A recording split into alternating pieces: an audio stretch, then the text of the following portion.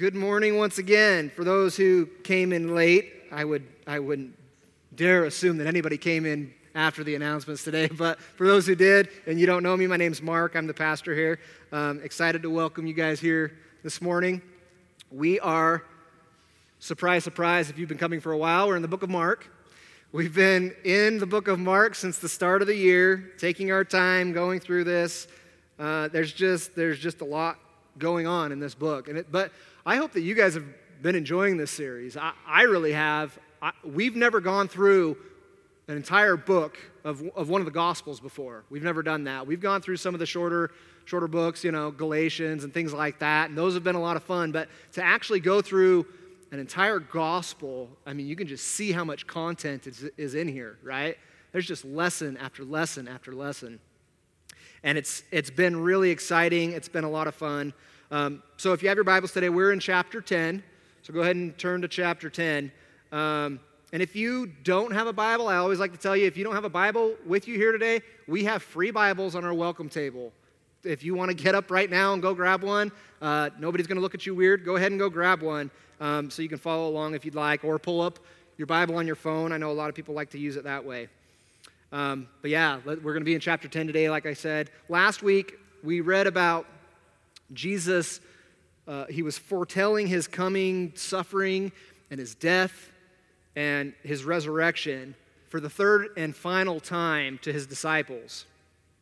And what we saw is that his disciples, they still don't seem to fully understand his mission, right? They still aren't quite getting it.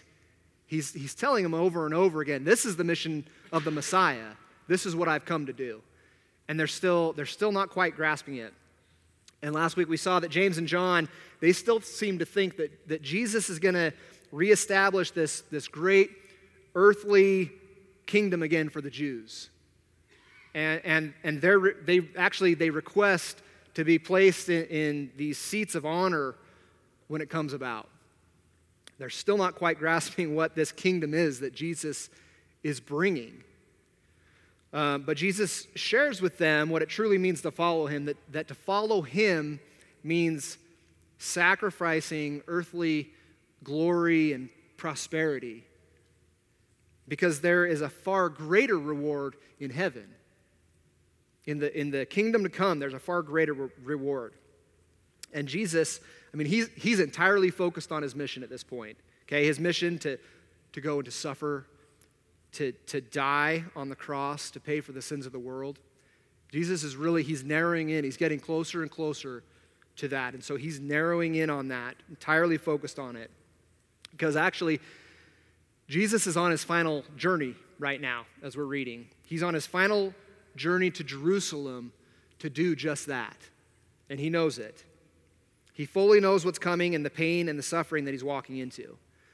Now, the reason I'm saying that, I want you to keep that in mind as we read today. Keep that in mind as we read throughout the rest of the book of Mark. Because for anyone else willingly walking into certain pain and death like that, I doubt they would be as continually focused on ministering to other people the way that Jesus does. We see him continue to do that. And so today we're actually going to read about another healing from Jesus. We see plenty of these types of miracles throughout the Gospels. Okay, lots of healings, lots of amazing miracles. A lot of times we read passages even that say that Jesus healed many people in this area. He healed many people. And I think that if the Gospel writers went into full detail like they do in the passage that we're going to read today, there's something to take from it. I think if they did that with every miracle and healing that Jesus did, you probably wouldn't be able to read through the Gospels. You would never be able to get through the entire New Testament. So they narrow in on specific ones that have specific lessons for us to take away from. And that's what we're going to see today. They describe this one in detail. Now, it's most widely believed that the book of Mark, that Mark wrote his gospel from listening to Peter's firsthand accounts of following Jesus. Mark wasn't following Jesus. That was afterwards, after Jesus' death and resurrection. But these are Peter's firsthand experiences that Mark is actually sharing, just so you guys know. So obviously this healing that we're going to read about today made an impression on Peter, okay? So let's read it and see if we can understand why. But first, I want us to ask ourselves this question, okay? I want you to ask yourself, when it comes to God, have you ever felt like an outsider or that you were just kind of relegated to the sidelines? Have you ever felt that way? Now, I know everybody here, we all have completely different stories of how we've come to faith. Some of you grew up in faith, gave your lives to Jesus at an early age. Others didn't come to know Jesus until much later in life. We all have a different story. And there are still others here today, I know, that have not fully accepted Jesus as the Lord and Savior of their lives. And that's fine. That's great, because there's no better place to be if you haven't yet than right here. But whether you've been a believer for a long time or you just recently found Jesus or still seeking him, I think we've all experienced this idea of being on the sidelines when it comes to following Jesus. At one time or another in our lives, we've all experienced this. And I would say that if we're truly honest with ourselves, we all continue to struggle with things that make us feel sidelined, that prevent us from fully devoting 100% of our will and our lives over to following Jesus. So let's ask ourselves that today. What's keeping you on the sidelines? Is it because you still have doubts about who Jesus is? Maybe that's it. Maybe you're still questioning that, still trying to understand who Jesus really is. Or maybe, I know many people struggle with the idea that you struggle with believing that Jesus truly wants to save you. Or maybe you're upset with things that have happened in your life, and you blame God for that. You feel it's unfair, and so you have these things that you're harboring. Or for many of us, it's simply a lack of prioritizing, putting other things in our life ahead of being on mission with Jesus. Now think about that, though, as we read through the passage today, because we're gonna see someone who felt like they were on the sidelines, okay? But the reaction we see to Jesus that this person has, there's a great lesson to be taken for all of us here today. So we're going to be, like I said, in chapter 10, we're going to be starting in verse 46 today. It says, "Then they reached Jericho, and as Jesus and his disciples left town, a large crowd followed him. A blind beggar named Bartimaeus, literally meaning son of Timaeus, was sitting beside the road. When Bartimaeus heard that Jesus of Nazareth was nearby, he began to shout, 'Jesus, Son of David, have mercy on me.' 'Be quiet,' many of the people yelled at him. But he only shouted louder, 'Son of David, have mercy on me.'" Bartimaeus, like I said, that's the literal meaning of his name, is son of Timaeus. He's a blind beggar on the side of the road. I mean, this guy is literally sidelined, isn't he? On the side of the road begging for help from anybody that's willing to give it to him. See, people with disabilities in this time in history, I mean, they had no way of caring for themselves. They didn't have the things that we have today. So, technology offers so many things for people with disabilities, but they didn't have that in this time. So they were completely dependent on the mercy of other people. They really were. This was all that this man could do. Sit on the side of the road and hope for pity from other people. And think about that. The most he could hope for was maybe some money or some food from people passing by each day. That was the most he could hope for. But there's a different level of hope that we see on this day. Jesus of Nazareth is passing by, and Bartimaeus He suddenly begins to hope for something more than just a handout to get through the day. He begins to believe that there is hope for something more, a greater act of mercy than just filling his empty stomach. This man, he's been sidelined in life because of his disability. And as we're reading here, as if that isn't enough, that his disability has sidelined him, the crowd is trying to sideline him as well, to keep him sidelined. See, he's this lowly beggar, they think. How dare he come and bother this respected teacher that all of these people are following and trying to learn from, trying to hear from? How dare this lowly person bother Jesus of Nazareth? See, the world has put Bartimaeus in his place. The world has taught him that he's worthless. He has no purpose in life. His place in society is to beg for scraps from everybody else. And that's what the crowd is continuing to teach him today. And I would ask the question, does the world operate any differently today?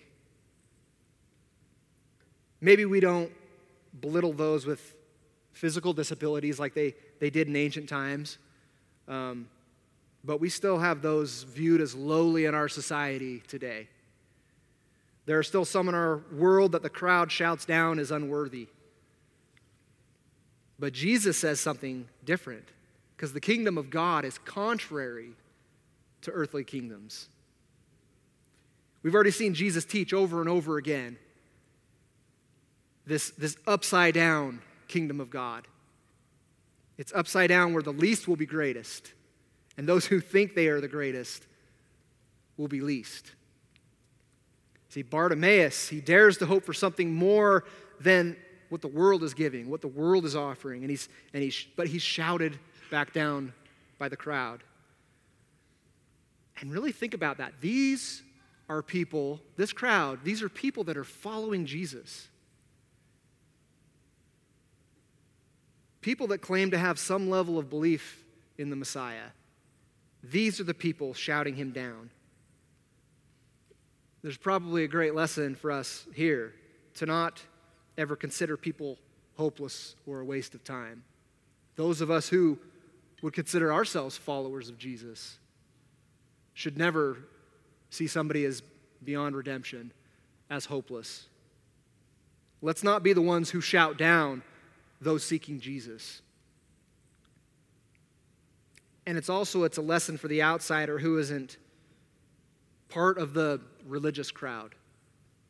That Jesus hears you and he sees you too. We're going to see that. See, Bartimaeus, he ignores the crowd, doesn't he? He's obviously heard about Jesus, and he's so desperate, and he's so desperate that he's willing to offend those that are following Jesus, to reach Jesus, for Jesus to hear him. These are the people he'd usually be begging from, and he's willing to shout through them to get to Jesus. In fact, I think that while this man is physically blind, he is the one actually seeing Jesus far clearer than anyone else in the crowd that day. He calls him Son of David, a title reserved for the Messiah. Bartimaeus recognizes the true identity of Jesus, that he isn't simply a great Jewish teacher, but the Messiah, the Savior. And as I mentioned before, he's on his last journey, heading to Jerusalem, where he knows he's going to be given over to be tortured and put on a cross. He's almost there. Jericho is probably only a day's walk probably from Jerusalem. The ancient road between Jericho and Jerusalem was only about 18 miles. He is very close to Jerusalem, where he knows what's going to happen. His most difficult task is right ahead of him. And I'm sure that it's weighing heavy on Jesus at this time. But he still takes the time to stop for Bartimaeus. Let's read on. When Jesus heard him, he stopped and said, "Tell him to come here." So they called the blind man. "Cheer up," they said. "Come on, he's calling you." Bartimaeus threw aside his coat, jumped up, and came to Jesus. "What do you want for me to do for you?" Jesus asked. "My rabbi," the blind man said, "I want to see." Jesus pauses on his death march to Jerusalem. He pauses, and through the crowd of people following him, he hears Bartimaeus. And the crowd silencing him, he hears that too. Numerous times now, we've seen Jesus trying to teach those following him about humility, about ministering to the least of society. He's patiently been teaching this lesson over and over. And so I wonder if maybe that's why, in this instance, rather than Jesus just turn and walk straight over to Bartimaeus himself, what does he say? He instructs the crowd to tell him to come over. He's teaching them. The same people who didn't want to pay any attention to Bartimaeus, wanted him to shut up, are now forced to pay attention to him. I think there are plenty of times we experience this in our own lives where we need to be corrected as well. And Jesus is really good at finding ways to humble us in those situations too, isn't he? And I think that's what he does with the crowd here. And Bartimaeus, he's ignored the crowd and shouted to Jesus regardless, recognizing that hope only comes through the Messiah, that Jesus is his true and only hope. And Jesus hears him, calling for him to come to him. And look at how Bartimaeus reacts. It says he throws his coat aside. A poor blind beggar, do you think he would just casually toss his coat aside in a crowd of people? Do you think there's much confidence in a blind person finding his coat afterwards? One of the few belongings he probably has. He throws his coat aside. He was so anxious to get to Jesus that he's casting off anything that's going to slow him down because he wants to get to Jesus. That is a level of desperation that some of us may have seen before. I know I've seen it, most especially in addiction recovery. Every once in a while, I see somebody come through. And I can tell you it's few and far between, but every so often they come through and they are that desperate that they are willing to cast anything and everything aside to follow Jesus, to come to know him. See, when somebody hits rock bottom, when they have nothing else left, fully humbled and recognizing their absolute powerlessness, that's where desperation leads to this willingness to do whatever it takes to get better. And it's not just addicts, though. For many, many people, it takes coming to the end of ourselves in whatever capacity it is. It takes coming to the end of ourselves to finally see our need for Jesus, to see that he is our only hope. And he comes to us in our most desperate moments. I'm sure many of you have experienced that. When it seems like all is lost, he comes to us in those moments. When we are finally blind to everything else, when we become blind, when we see the only thing that we need, that's Jesus. Bartimaeus was completely blind, but he fully saw and recognized Jesus.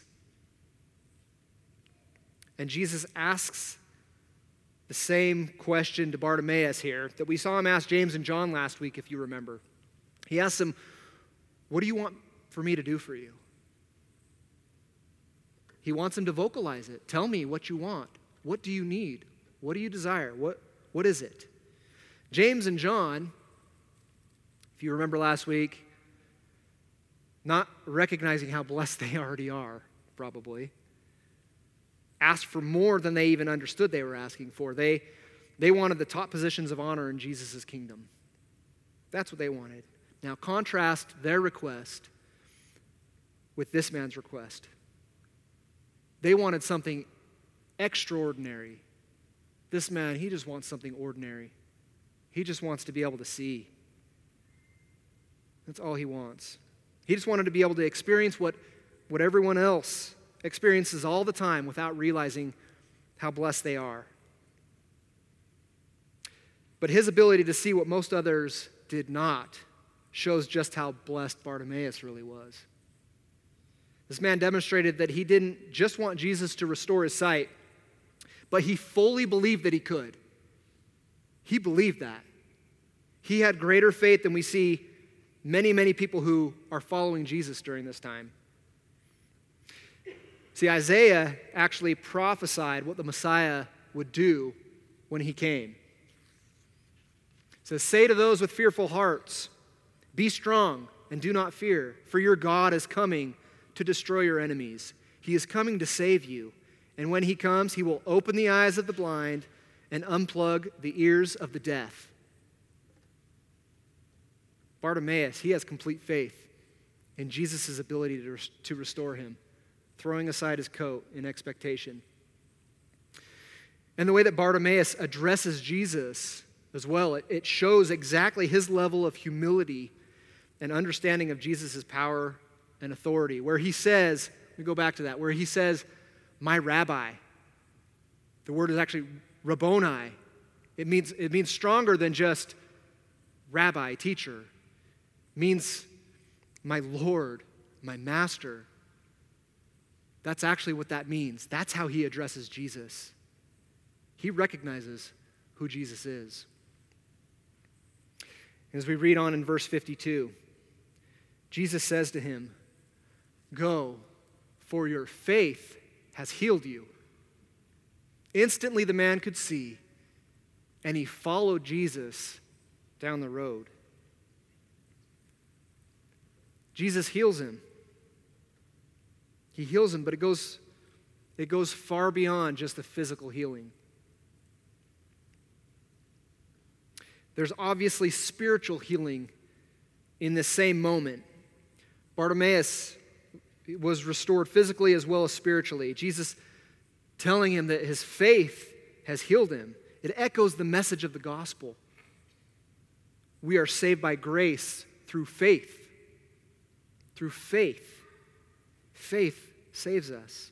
Faith healed him. His sight is fully restored. This man has a new life ahead of him. But what does he do? What would you expect him to do? Somebody who's been blind for who knows how long has his sight restored. Wouldn't you think he would want to go back, find his loved ones, his family, friends, and go see all the things that he hasn't been able to see? Go and experience this life that everybody else has been experiencing all this time. But what does he do?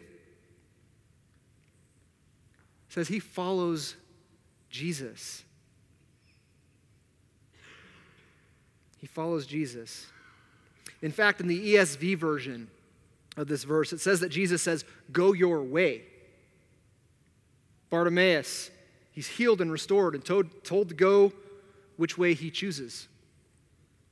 But Bartimaeus chooses to make his way Jesus' way. He fully surrenders his life to Jesus. What Bartimaeus suddenly knew was that there was only one way worth following from here on out. There's only one way that he wanted to follow, and that was following Jesus. So what can we take away from this miracle that we read about? And what can we take away from the reaction that we saw from Bartimaeus? Remember, I asked you before, what's keeping you on the sidelines? I think a lot of people would say that Bartimaeus had every excuse to remain on the sidelines instead of following Jesus. He was poor, blind, had no life aside from begging on the roadside. But when the opportunity came to encounter Jesus, he cast everything aside for the hope of restoration. And he put his faith completely in Jesus. So what is keeping you on the sidelines? Are you allowing other things to take priority in your life? Giving in to too many of the desires of the world? We all get caught up in the comforts of this world. Every one of us, we do. But we're never going to be fully satisfied by anything that the world has to offer us. Temporary satisfaction, maybe. It's never going to be full satisfaction. It's never going to really fulfill us. There's only one thing that can go with us into the next world, to eternity, and that's other souls, other people. That's the only thing that goes with us. Are you on the sidelines maybe because of the difficulties that you've experienced in your life? Maybe you feel that Jesus has let you down. I can tell you that he knows your pain and your heartache, and that Jesus has experienced more pain and heartache than any one of us can even understand. Betrayed by his own people, taking on the sin of the world. He went through betrayal, torture, death to pay that debt that we all owe because of his overwhelming love for us. So I would tell you, if that's something that's keeping you sidelined today, don't let it. Lay your hurts down at Jesus' feet. He knows them already, and he wants to draw you closer to him, to heal you through that pain. And for those who still struggle to feel like they are unworthy, maybe, of God's love, of restoration, I can't imagine a better example than Bartimaeus. Even when the world is telling you lies, like that you're worthless, that you're too far gone, you've done too much to be forgiven by Jesus. Those are the lies of the enemy and the lies of the world. Cry out to Jesus through that, the way Bartimaeus did. And I can promise you that like Bartimaeus, Jesus is going to hear you. He hears you and he sees you. And he wants to restore you and put you on the only path worth following. This one path that's worth following. In Matthew 7, verses 13 to 14, Jesus says, "You can enter God's kingdom only through the narrow gate. The highway to hell is broad, and its gate is wide for the many who choose that way. But the gateway to life is narrow, and the road is difficult, and only a few ever find it." Don't let the world sideline you. Don't let your flesh sideline you. Don't let lies and the crowd sideline you. But follow that path, the one and only way to eternal life with Jesus. Let's pray. Lord, I am so grateful, and I know we all are grateful today for this amazing example of humility, desperation, and surrender to you, Lord. Bartimaeus had every excuse to give up on life, to pity himself and cast aside all hope, but he didn't, Lord. Lord, while he was physically blind, he saw you for who you were. Lord, he sees you for who you are. And Lord, let that be an example to every one of us. Lord, I know that everybody here has a different story today. We all have different things in our lives that have kept us from fully surrendering our lives to you. We have things that continue to keep us that way. Lord, I pray that as we've studied this today, that we would be convicted of those areas of our life that we need to give over to you. Pain, resentment, heartache, idols in our lives that we're elevating over our being on mission with you. Lord, I pray for you to open our eyes to those today, that we would be able to recognize them, to give them over to you, to accept you as the only way, Lord, the only way that we want to follow from here on out. Lord, I pray for those that don't know you yet, that this would be an encouragement to them, to know that nobody is beyond your grace, and nobody is outside of your sight and your ears to hear. Lord, you have rescued many people here today from some dark places. And Lord, we are so grateful for that. We sing praises to you for that. We sing praises for what we continue to see you do. And I pray as your church that we would continue to go out and seek the lost that you've called us to do, to speak life and truth into their lives. Lord, we love you for what you're continuing to do in our lives and what we know you're going to continue to do in the world around us. That as the day approaches of your return, that we would be a church that glorifies you, Lord. We love you and thank you, and we pray all these things in Jesus' name. Amen.